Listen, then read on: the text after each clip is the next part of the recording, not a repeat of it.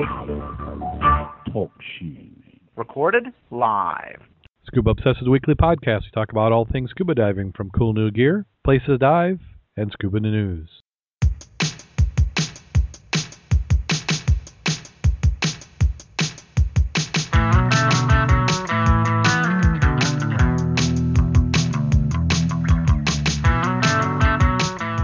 Scuba Obsessed episode 146 recorded live January 17th, 2013.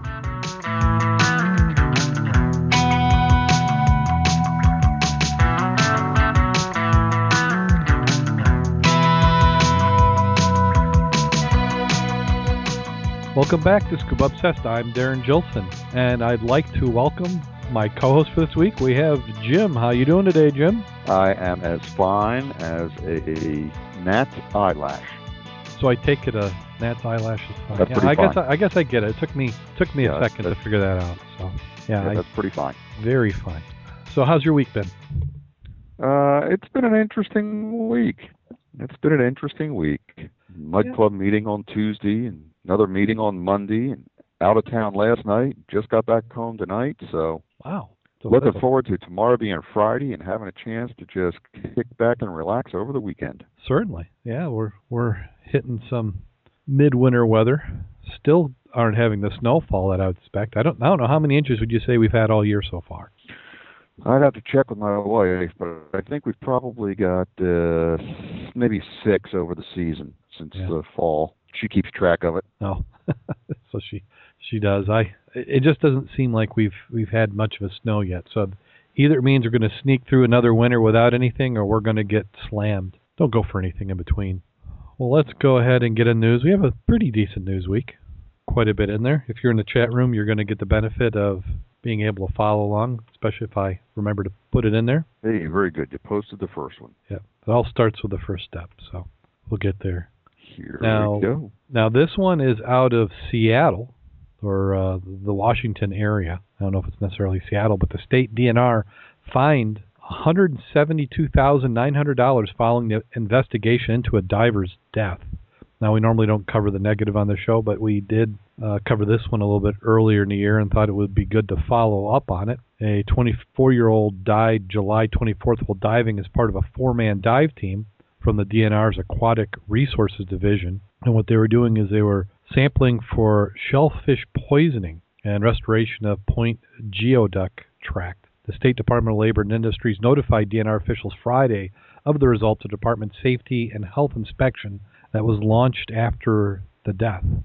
It included an extensive list of DNR's violations, which included 2 willful violations, 8 serious violations, and 6 general violations. And the comment was, commercial scuba diving involves risks that unfortunately led too often to tragedies like the incident. These significant risk factors require advanced planning, properly maintained equipment, and strict adherence to procedures to establish protection of workers' lives on each and every dive. The 2 willful violations carried a penalty totaling $135,000. So just here's a quick snapshot of some of the things that they had. They looked back 6 months before the inspection. 9 divers had made 370 dives without a reserve breathing supply. That violation covered $70,000. In the diving incident leading to the diver's death, the state faulted DNR for not having a designated person in charge on the surface of the water or the vessel from where the diving operation was launched. The state noted that the person in charge of the dive was in the water for 3 of the dives that took place, which created a safety hazard for 4 other dives. They said the state's diving equipment maintenance program had not been designed and implemented. Diving equipment is not being maintained. The technician didn't have current training. High-pressure cylinders for divers were not tested at the required 5-year intervals. So I'm imagining that didn't have a hydro. That's probably hydro. Yep. They said the DNR divers are exposed to safety hazards because the diving safe practices manual is not in effect in almost a dozen areas of concern, including requirements for standby divers, equipment inspections, other issues related to diving procedures. Investigators also found that 1 out of 9 divers from the state's dive team did not meet the basic qualification standards for open water diving skill. Now, I wonder what that means. That'd be good to have some more information on that. What was that last? They said that the state's Tumwater dive team, and it said that 1 out of 9 divers had not met the basic qualification standards for open water diving skills. Ooh. So that's saying one of the divers. So was he not a certified diver, or is there additional requirements that they have? Because they have to operate as a commercial dive program. So that's why some of this stuff is a little bit stricter than when your buddies are out in the boat and just going in. They're doing this as an occupation they consider to be a little bit extra hazard. They said the DNR was also followed for lack of a pre-dive planning meeting before the fatal dive, and said a pre-dive safety briefing was not conducted. Well, the investigation also found DNR divers using damaged or inoperable equipment, including hoses, breathing gas cylinders, and buoyancy devices. So the DNR will have 15 working days to appeal the citation. I'm glad we do not run a commercial operation, because that sure would be tough. But we do some good stuff when we're trying to dive. Yeah. You know, we have a safety briefing when everybody goes out on the boat. I always let them know where the safety gear is. We have a pre-dive discussion. When I come up, you go down. When you go down, I'll come up. I mean, it's easy to see how you could get lax on these things. Yeah, especially if we're diving with the same people all the time, using the same boat, and, you know, it's just there. And if you're refilling your own tanks, you could become lax on checking your hydros. Yep. I bet they don't make this mistake again. Probably not. At least not in the next few years. Well, let's hope not. Of course, we never did hear what caused the death, or if it was equipment failure or natural causes, or because this really isn't saying what the cause was. This is saying what they didn't do that they should be doing. Yep, after the fact. So, you know, it could have been a natural death.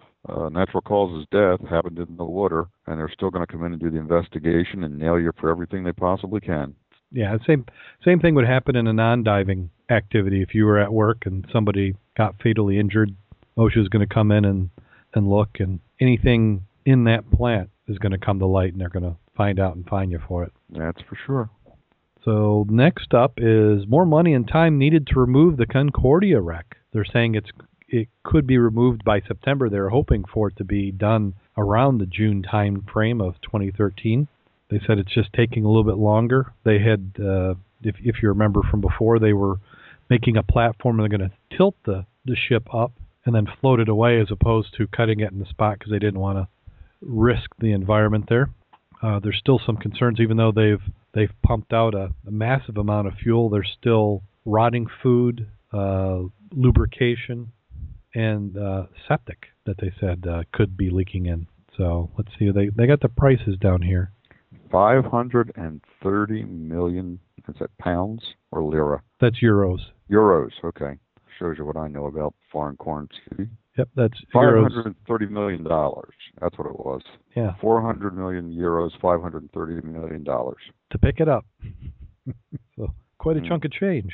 I think they just ought to leave it there. Just ought to shove it on over and make it a wreck, make it a dive site. Yeah, I think so. That's what Dave just said. Yeah, Dave, you were typing it when I said it.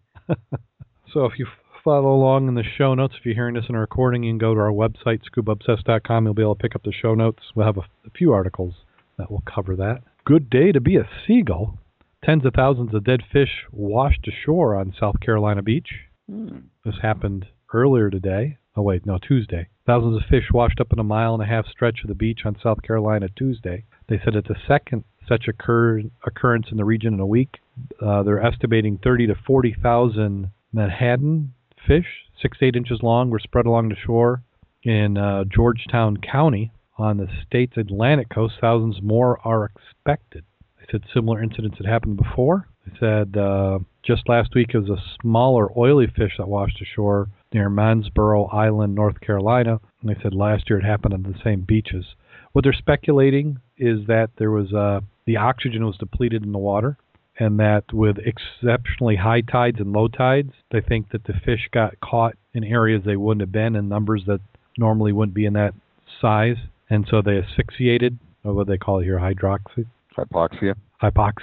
So that they basically suffocated in the water and died, and then when the tide came in, it washed them back away and brought them back in the beach. So they say it's a natural occurrence, but they did take samples trying to figure out if there was any other causes that they should be aware of. Too many fish in too small an area. Yep.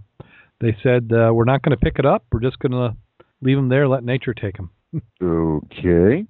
Well, I can see them doing that at this time of the year. Yeah. If it were middle of the summer or getting ready to be tourist season and people would be on the beach, I'll bet they'd have a different program. Oh, I'm sure they will. They said normally that the people wouldn't have discovered it other than with the unseasonably warm weather. There are a lot of people on the beach, so it's what brought it to their attention. Speaking of people on the beach, can I sidetrack us for just a minute? Sure. We saw a good post earlier this week. Came from the Michigan Shipwreck Association. The State Preservation Association for the underwater preserves. And they were saying with the extremely low water levels we have in the lake this winter, and with the winter storms that usually come through and expose many beached shipwrecks, they're expecting to find some new and unique wrecks this year, or wrecks that haven't been seen for many years being exposed on the sand this year. And they were encouraging, trying to get the word out to residents that if you spot a wreck on the beach, report it. Get it to the local preserves or to the Michigan Association, and they would make sure that it got documented, photographed, and measured. Excellent. Now, had they had any reports so far, or is this just something that they're speculating on? There was a couple up north. One, the property owner was wanting to have the wreck bulldozed because he was afraid it would create a hazard on his property as people were walking the beach and that he might get sued. But then you get into the issue of, okay, is it within the high water line, and is it really on your property, or, below the mean high water line and subject to public domain and the state's property? So I haven't heard any more on that. So he wanted it removed, is what he was saying? Yeah. Yeah? Oh. Yeah, he wanted to bulldoze it so it didn't, create a problem on his beach. His beach. Oh, of course. Yeah, I think somebody needs to take a look at the laws. I think there's a specific definition in Michigan, since we don't have tidal zones, where I think it's the average watermark. And I don't know how long that average has to be, but I think a good lawyer would be able to say that that average would be historic over, dozens of years as opposed to a season. Yeah, I would certainly hope so. So I just thought I'd get that plug in there. We'll try to get some emails out and get on some posts. But any Great Lakes divers, if you spot something or hear of something on the beach, please report it to MichiganPreserves.org. Hopefully we find something this year. It'd be nice. I sure hope so. We had Mac got out a couple times last winter. We had the one by Grand Mere, and we also had there at, where was a seawall section, Tiscornia Beach, I believe. Yes. Yeah, it was. We believe it was a seawall section until it's flipped over and we get some better measurements on it. That's what we're going to continue to call it. This next one is the Aquarius Reef Base has been saved. A press release was put out saying that they had received funding. This is the one where several dive celebrities had been there recruiting. They had lost federal funding for the program, or direct federal funding. Now they got funding from the Florida International University, which received a grant to operate the facility. So they're excited that they've been successful. As a member of the Cooperative Institute for Marine and Atmospheric Studies, they received a grant to continue maintenance and monitoring of the facility for NOAA. In 2013, enabled FIU to develop a new business model to fund operations at Aquarius. So interesting quote in the article here that they do down there. But it's nice to have a facility like that. Yeah. I wouldn't mind going. Interesting quote here. The only place in the world where scientists, artists, poets, and others can live underwater. UCSB Group receives a multi-million-dollar NSF grant for marine research. And so that must be University of California, San Bernardino. Wait for this article to come up. Grants from the National Science Foundation. So there's all this money around, and we don't seem to be getting any of it.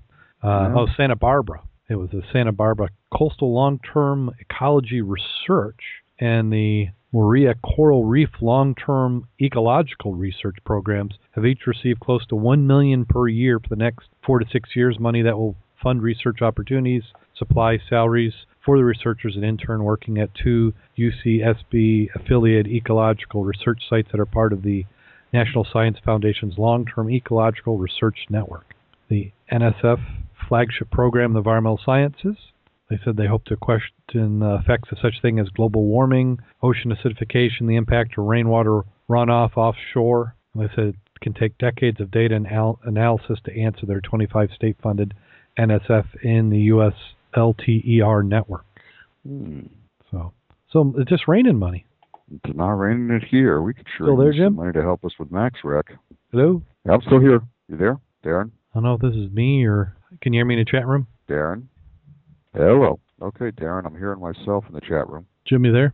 I'm still here. Yeah, they can still hear both of us, Darrin. Oh, that's weird. That means, huh? Yeah, I'm told we're normally confused. I live my life confused. Here you go, Jim. I can hear you now. That was weird. You can hear me now? I can hear you now. That must have been something with my setup. I could see Skype flashing that you were there and that you were saying something, but nothing was coming through my headphones, so I had to recycle, unplug, and plug. Well, we're glad you're back. I'll have to, when I'm editing, listen to it to see what I missed. So what was your comment on it was raining money? Yeah, I said that, we could sure use some of that over here at MaxRec to help us. But that's what we need. We need to recruit someone into the preserve who's a good grant writer and can go out writing grants for us.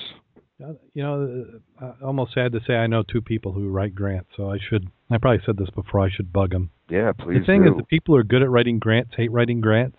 Well, I've done some narratives for our local fire department. We've gotten some federal funding.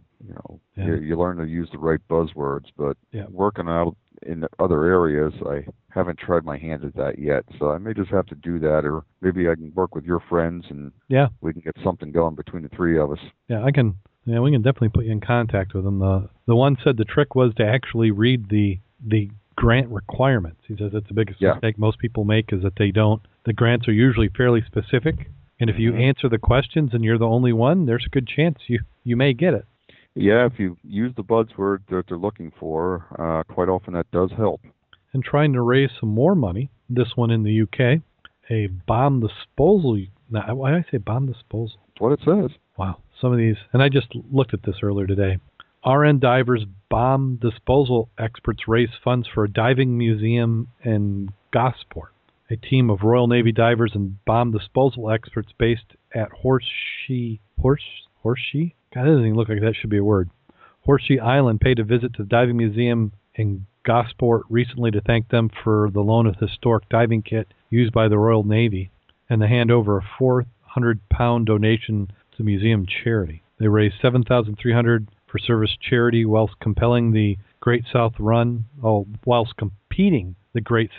this is the gentleman who ran in the diving suit. So that makes sense. So it was a real suit, because we were debating whether it was real or if it was I don't know, not a reenactment, a copy. What do they call that? It's not a copy. Reproduction.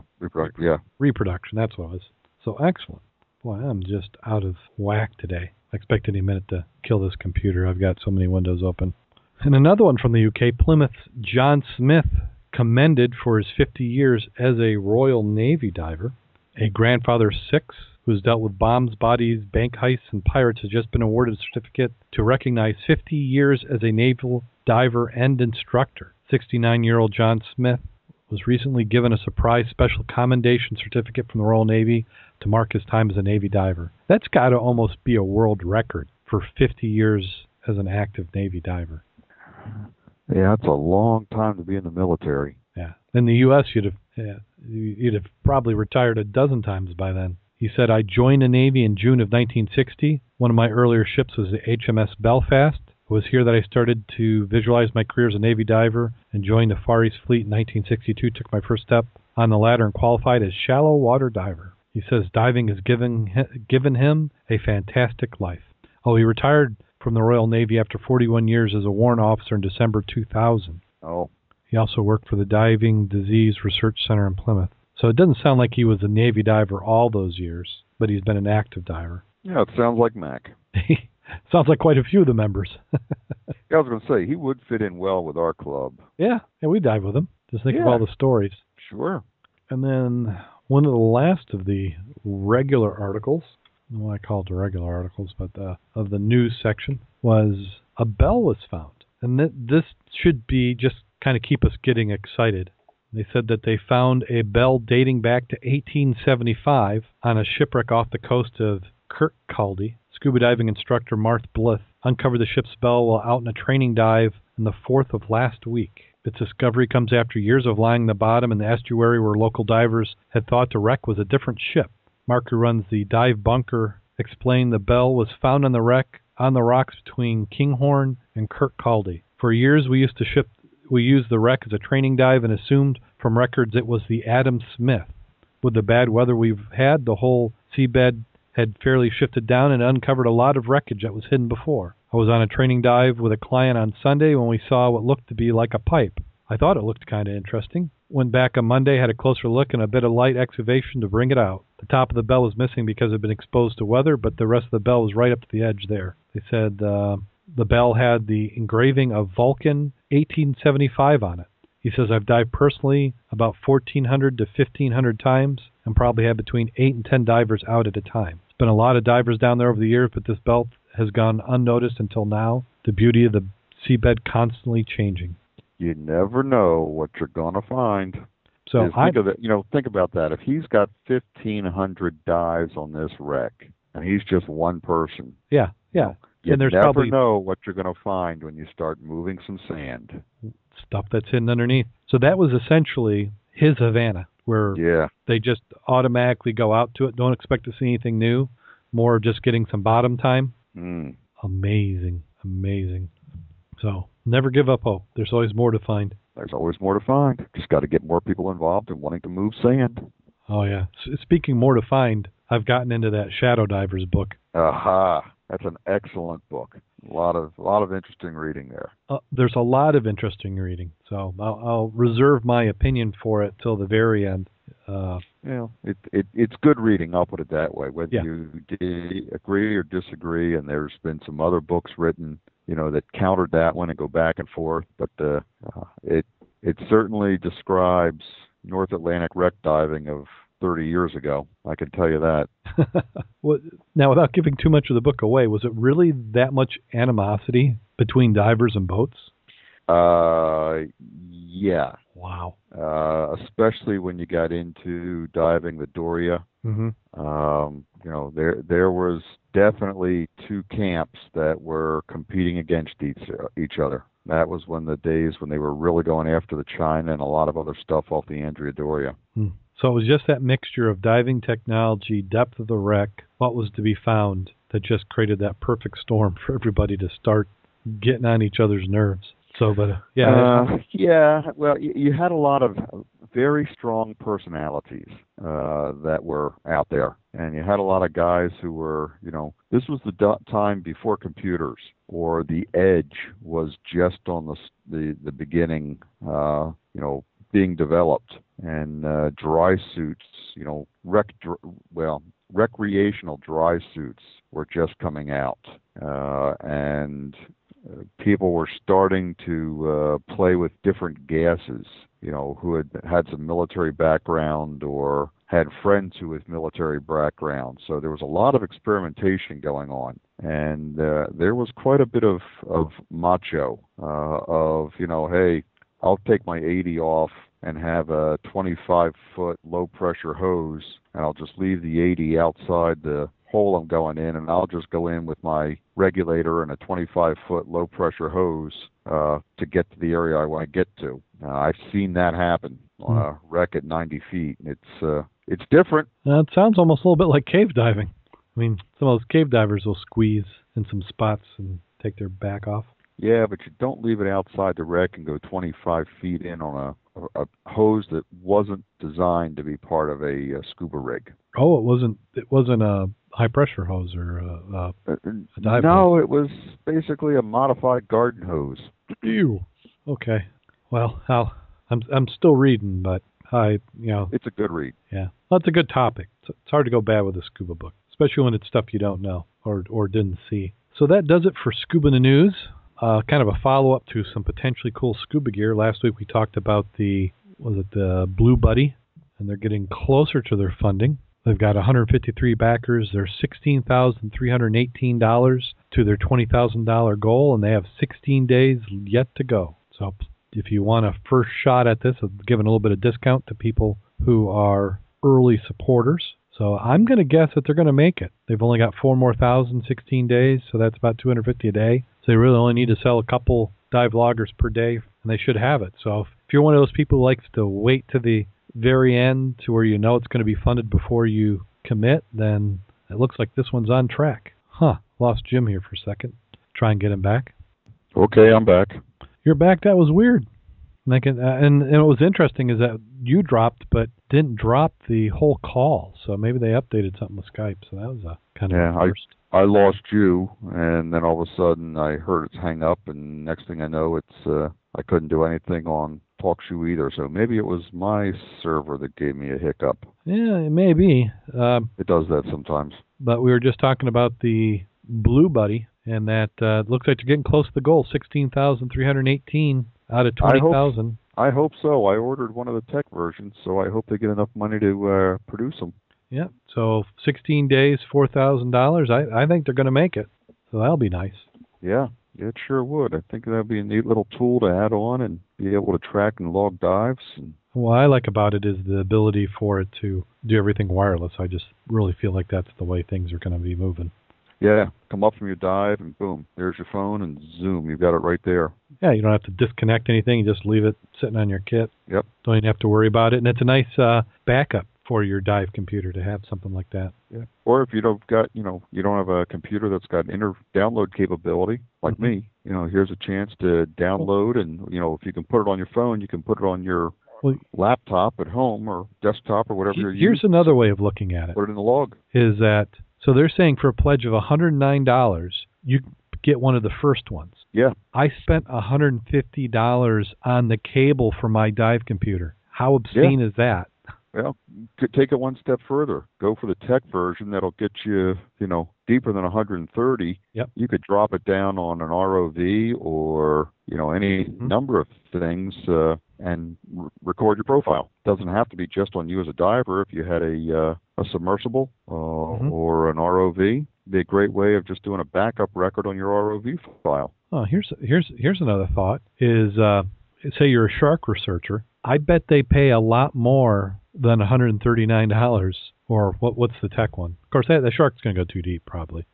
But when it maxes out, it'll max out as long as it doesn't implode. Yeah, but they've had some of those where they've used dissolvable, like stitching, where they'll stick it into a shark, and then after a certain amount of time in the water, it will float to the surface, and they can retrieve it. Mm-hmm. Yeah, wouldn't quite work, but very cool. So hopefully it goes through. Yeah, maybe we can get a few more people to get behind it. And we have some photos of the week. It's quite a big week for photos, diving, and these are worth taking a peek at. This first one is just general undersea critters. So if you like to see aquatic life, there's a slide set of 16 photos. What the heck is going on with this thing? World's tallest tower opens in Dubai. I'm sorry, that's going in the wrong direction. That's up, not down. Yeah, there's one. That slide number 5 kind of looks like a molded orange wedge, but just some amazing creatures. Like we've talked about before, if you didn't know better, this would be from Monster Movie. You could actually make all the villains for a monster movie just out of this. Maybe it's a predecessor to the next Aliens movie. Yeah, we've got Cameron who said that he's going to do an underwater version of Avatar. So could be his models right here. Then we have Vertical Caves Diving the Blue Hole, another collection of some good photos. That blue hole just looks beautiful. I saw something, I think they were trying to make some trails out to it's not a blue hole, but a sinkhole up at Alpena. Oh, yeah, Alpena, in the island on the preserve. Really? Yeah. They were talking about trying to open that up so that if if it was nasty and you were getting blown off the lake, you could still do some dives in that sinkhole out on the island. And I believe there's another one out on the end of the peninsula. Now, that would be really interesting. Now, is that one of those gypsum sinkholes? I'm not sure what the whole story about it is. Yeah, Steve was saying there's information on Facebook today about it. I saw something a while back, but I'll have to dig into it. Thanks for the input, Steve. Yeah, we'll definitely have to take a look at that. There was, gosh, what was it? I was doing some research, I think, when we were doing that dive in Grand Rapids, and I came across that, and there was a gypsum mine. Yeah. Well, some of these were natural sinkholes. Yeah. But I'll tell you, there's, I'll put a plug in for the other side of the state. If you've never dove Alpena, Michigan, and the Thunder Bay National Underwater Park, it is well worthwhile if you're a wreck diver. You're going to see everything from wooden barges to steel steamers, or ships from the 1950s and 60s that went down out there. A little bit of everything. Diving in all kinds of depth and all kinds of conditions, and generally it's with the prevailing winds out of the northwest, it's usually pretty well protected too. Plus, you go just a little bit north of that, you've got some of the great wrecks, the beautiful wooden schooners. You got the Barney up off of Rogers City, and there's some other wrecks that they found in the Tech area, Tech depths under 200 feet, but deeper than 130, that are beautiful wrecks to dive. So put a plug in for the Thunder Bay National Marine Preserve. Definitely a place to visit. Dive, Michigan. And then the last section of the photos, we have Architeuthis, giant squid stories.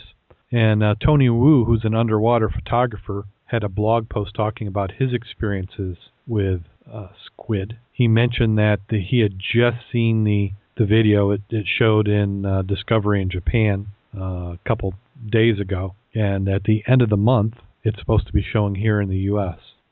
So he had some interesting squid calamari shots. So Tony Wu's got it's one of those. If you're interested in underwater photography, he's somebody you have to follow. He has some amazing photos. And then we have a video of the week, underwater photography. Hugh Gentry.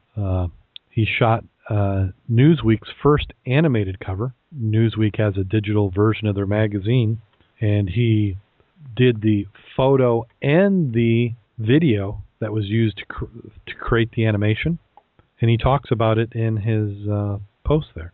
So he was using a 5D Mark II camera, and he was intending on shooting both the stills and the video with the same camera. He said the problem was that once the sub started descending, it goes pretty rapidly, so he wouldn't be able to switch back and forth. So he mounted a GoPro onto his camera housing rig. So the GoPro was shooting the exact same image that his 5D was, his Canon. So he was able to use the Canon shot for the magazine cover and print, and then use the GoPro for the video to make, the video slides. So actually a very cool idea. So that's what you need, Jim. You just need a regular camera to go with that video. Yeah. Well, I think I'm going to end up getting a second GoPro. Not the 3. My son bought a 3, and I think he's going to send me back his Hero.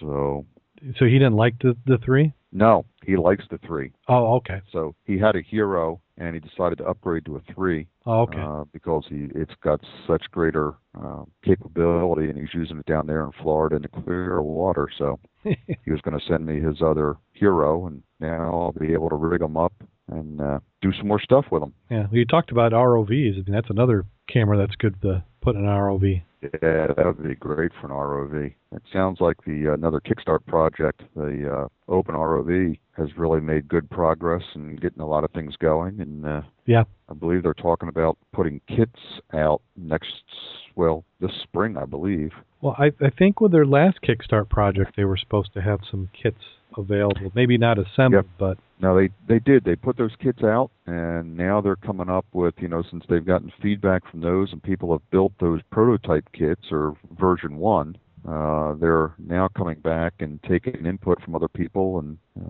getting ready to cut some more plastic and make some more, unassembled kits available for additional people to go. So I guess they're kind of looking at round 2. Excellent. Looking forward to that. Yeah, I was tempted. I just didn't have the liquid funds to be able to go and do something. Yeah. I certainly would have enjoyed playing with that, because that'd be the great thing to do on your surface interval between dives. That's something we might want to think about, is pooling resources and getting ourselves one for the club or for the search work we're doing. Oh, certainly. Yeah, that would make sense.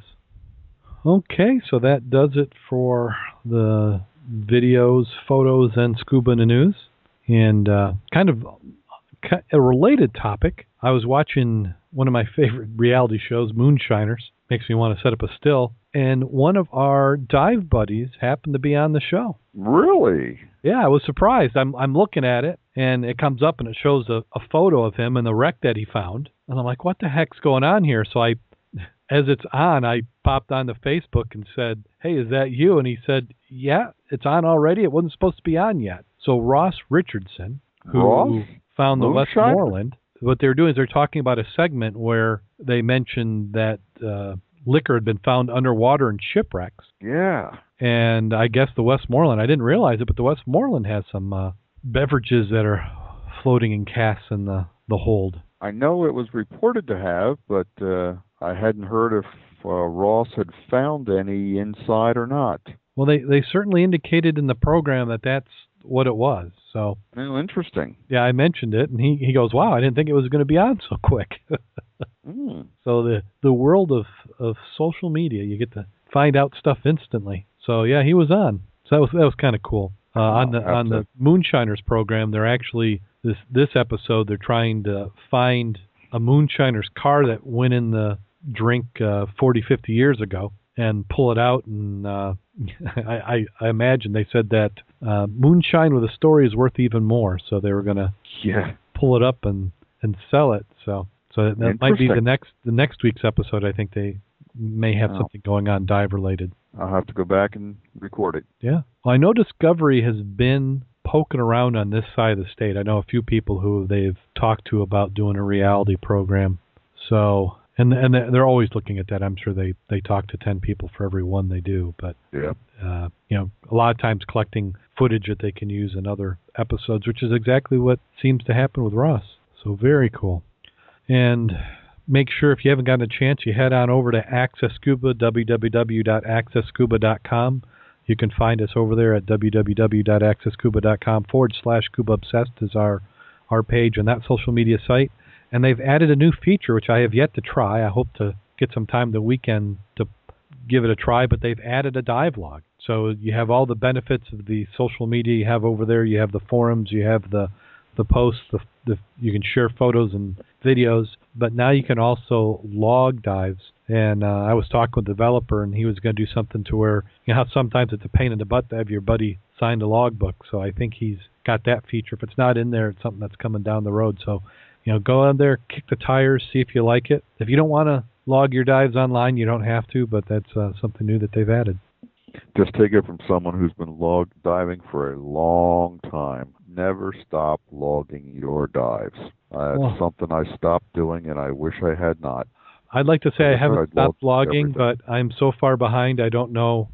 I'm probably 100 dives behind. I keep telling myself that's why I do the show. The show's my dive logs, but I don't know which is worth going through 400 scraps of notes or 400 hours of audio. So yeah, well, the cool thing is what I'm hoping to do, what I'm really hope the website turns into, is a way of making it to where you can discover dives. So provided somebody's your friend, they're on the list, the ability to see your buddy's logbook and the stuff that he dove and where he dove it, to me could be valuable. What I'd love to do is be able to go and say, I'm going to South Carolina, and it's going to show me all the dives that my friends have done in that area, so that it gives me ideas of what I want to do. Cool. And then Og in the chat room is saying, asking if we're involved with building the system. And actually, I didn't, but I've talked to the developer, and I may work on some projects with him. He's done some stuff with Rich, Larry over there at Access Scuba.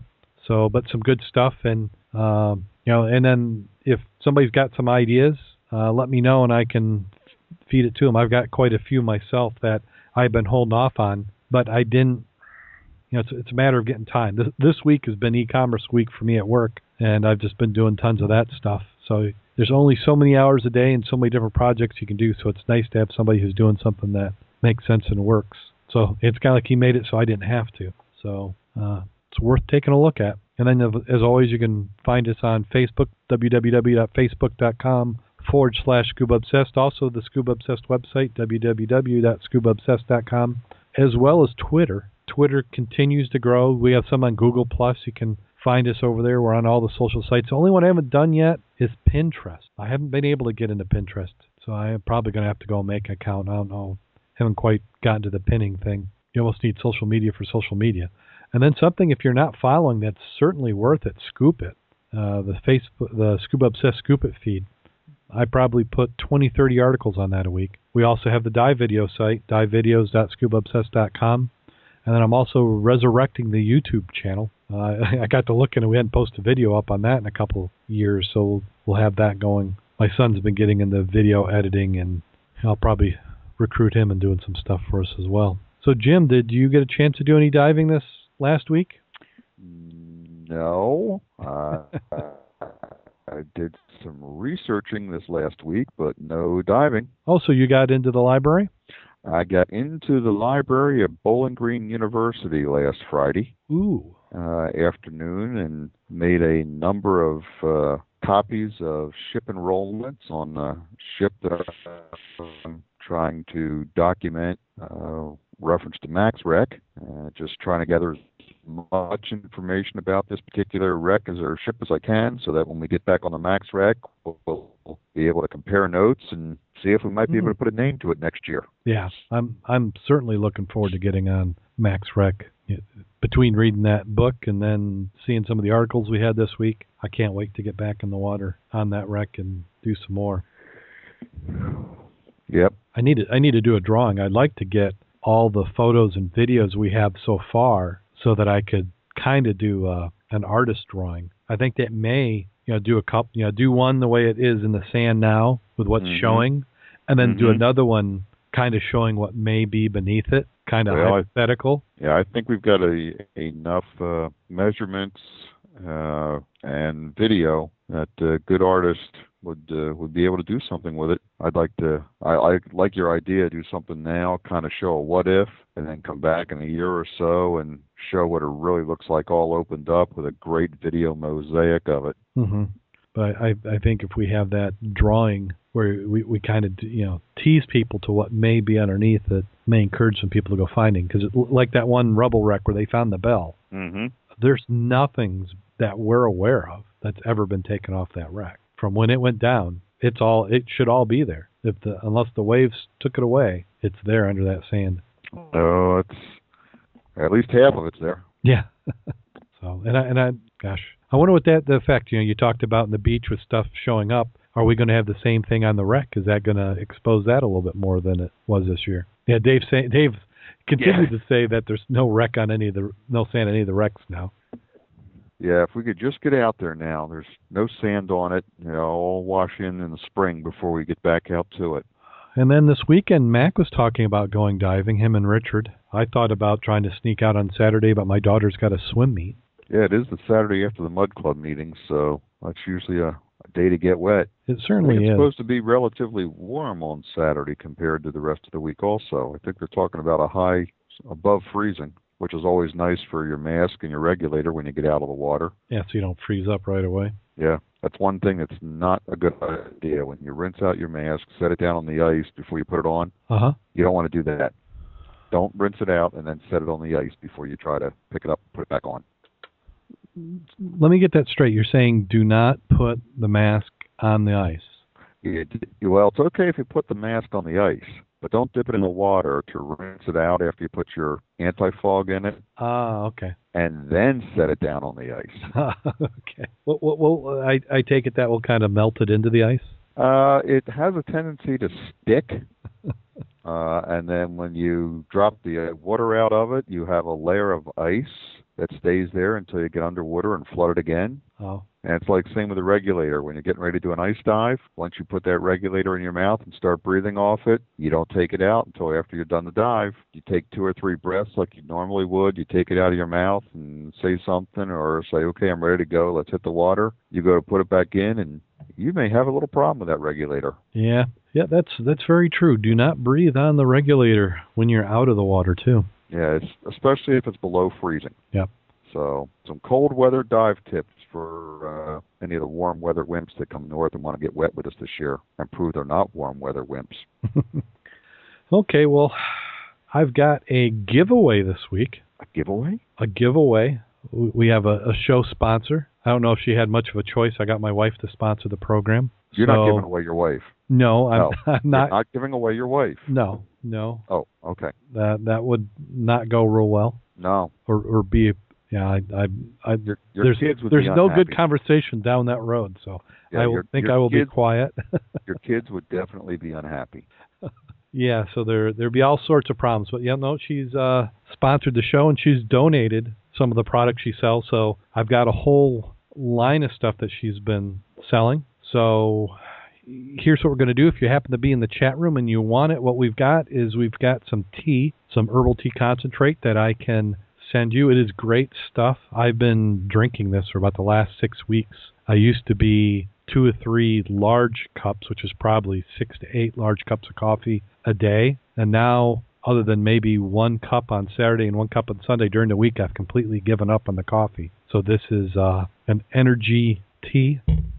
So lemon flavored, and I'll send it out. So anybody in the chat room, you had to be in the chat room for this. Maybe we'll do something where we'll let people on the show who don't have a chance to get in the chat room get it. But if you just guess a number between 1 and 100 and put it up on the screen, the person closest, I'll go ahead and send the tea off to. Anybody in the chat room? So we'll go ahead and do that. I'll wait. And we'll do this for a few weeks. I've got quite a few packets of it. It's individually sealed, and I think I figured out how to get it through the Postal Service without it being completely destroyed. Say again, Dave saying on the phone, guess a number between 1 and 100. Okay. Dave, you got a number? We'll do that. Okay, so I got a random number generator. We'll hit here and we'll see what number comes up. And we have 96. So that Dave's the closest with 85. Yeah, is this the Darrin gets a dry suit lottery? That would be cool. Yeah, no, if this goes well and enough people buy it, then that's my dry suit fund. So I'm actually hoping that it goes real well. So I'll go ahead. We'll send some tea off to Dave in the chat room. If you listen to this, come in next week. You have to be present to win. What I'll do is maybe we'll do it a little bit early in the show. We have quite a few who have to go. They come and join us in the chat room and then leave. So we'll try and mix this up a little bit. If you turn 96 upside down, okay. So, but we'll be able to get this going for a few more weeks. Now, I can get my single fin. Okay, so we'll send that off, and we'll talk a little bit more about these products my wife's selling in the future. Let's see, what else do we have here? Gosh, it's just such an odd time of year now. People on the other side of the world, they're hitting their summer now, and at least the days are getting longer. Is all I've got to say. So, you got anything to plug before we get to that time of the show, Jim? Oh, not at the moment. I will say Dave did refer us to Dave, Steve, and I got together last Friday night. Friday night? Yeah, it was Friday night. Yeah. Dave, Big Stig, and I got together last Friday night, not too far from Dave. We actually met at the shop Dave is working at now, and went nearby for a beverage and a snack. And it was a great place and a great get-together, and I think we just need to do some more of that. I think we need to set some social events up. Well, certainly. That might even involve some diving, but we've got to get some social events going where we can draw some of these people who are close enough out to put some faces with these voices you hear and get diving with us. We'd love to have more people diving with us. Mid-state meetups, yeah. Yeah, we could do that. Kind of like the Great Lakes Wrecking Crew does, you know. Mm-hmm. Just get together and have a big party and do some diving. And yeah, we'll have to do some of those. Rich and I have talked about doing that for a couple of years and just haven't got all the logistics worked out. Hey, Darrin, yeah. I'm going to go out on a limb here. Mm-hmm. I think we need to set up the Scuba Obsessed Road Show. Yeah. You invite us, give us a place to crash and dive, and we'll get you on the show and plug you on the show. So wherever you are, you know, you invite us to come diving with you and give us a place to crash. And honest, we're not repulsive, at least to most people. No, we do shower. Well, that's what the diving is. Yeah. We don't pee in our dry suits. So, you know, if you could find room for us on the couch or the floor or the doghouse or whatever. Yeah. Let us know and we'll come diving with you some weekend. Yes. Yeah, send us, tell us where you're at. And, I think we can do that. Sounds like a great idea. Well, I think we've gotten to that time of the show. Now, did you want to do your joke, or do you want me to do the one I found? Oh, if you've got one, go right ahead. I'll just save mine. Okay. Not real sure. I thought about turning it into a dive joke, but we'll see how this works. So here we go. It seems there were these 3 divers who like to go hunting every year, deer hunting. So they hire a guy to fly in this remote part of some remote place. They all split up to do their hunting and have a successful day and rendezvous back at the plane, each carrying a buck. Well, they load up the plane, and as the pilot started up the engine, he said to the men, "I don't think she'll be able to get off the ground with all this load." 2 of the men looked disappointed, but the third quickly responded, "Don't worry about it. We caught the same amount last year, and we got off the ground with no problem." So the pilot said, "Okay," and the plane starts down the runway, and sure enough, it got off the ground, but the plane started to make some strange noises, and then it crashed in the woods. The next thing you know, the 3 men and the pilot were in the middle of the plane wreckage, but in relatively good health. One of them said, "Any idea where we at?" The other man said, "I don't know. I think we're about a mile or 2 from where we crashed last year."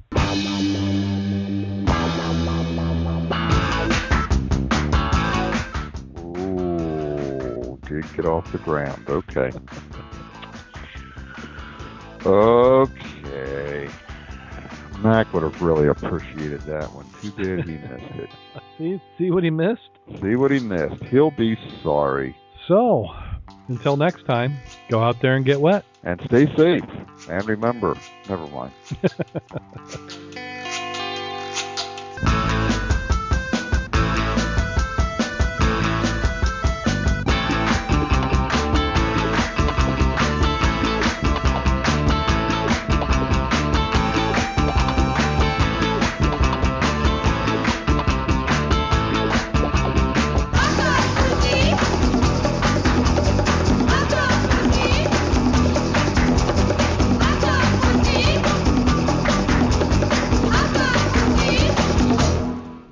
Recording has been completed. Scuba Obsessed episode 146 recorded live January 17th, 2012. Oh, crap. God, how long is it going to take me to get... And I was doing good. At work, I haven't written or sent out an email the wrong year yet. So, here we go.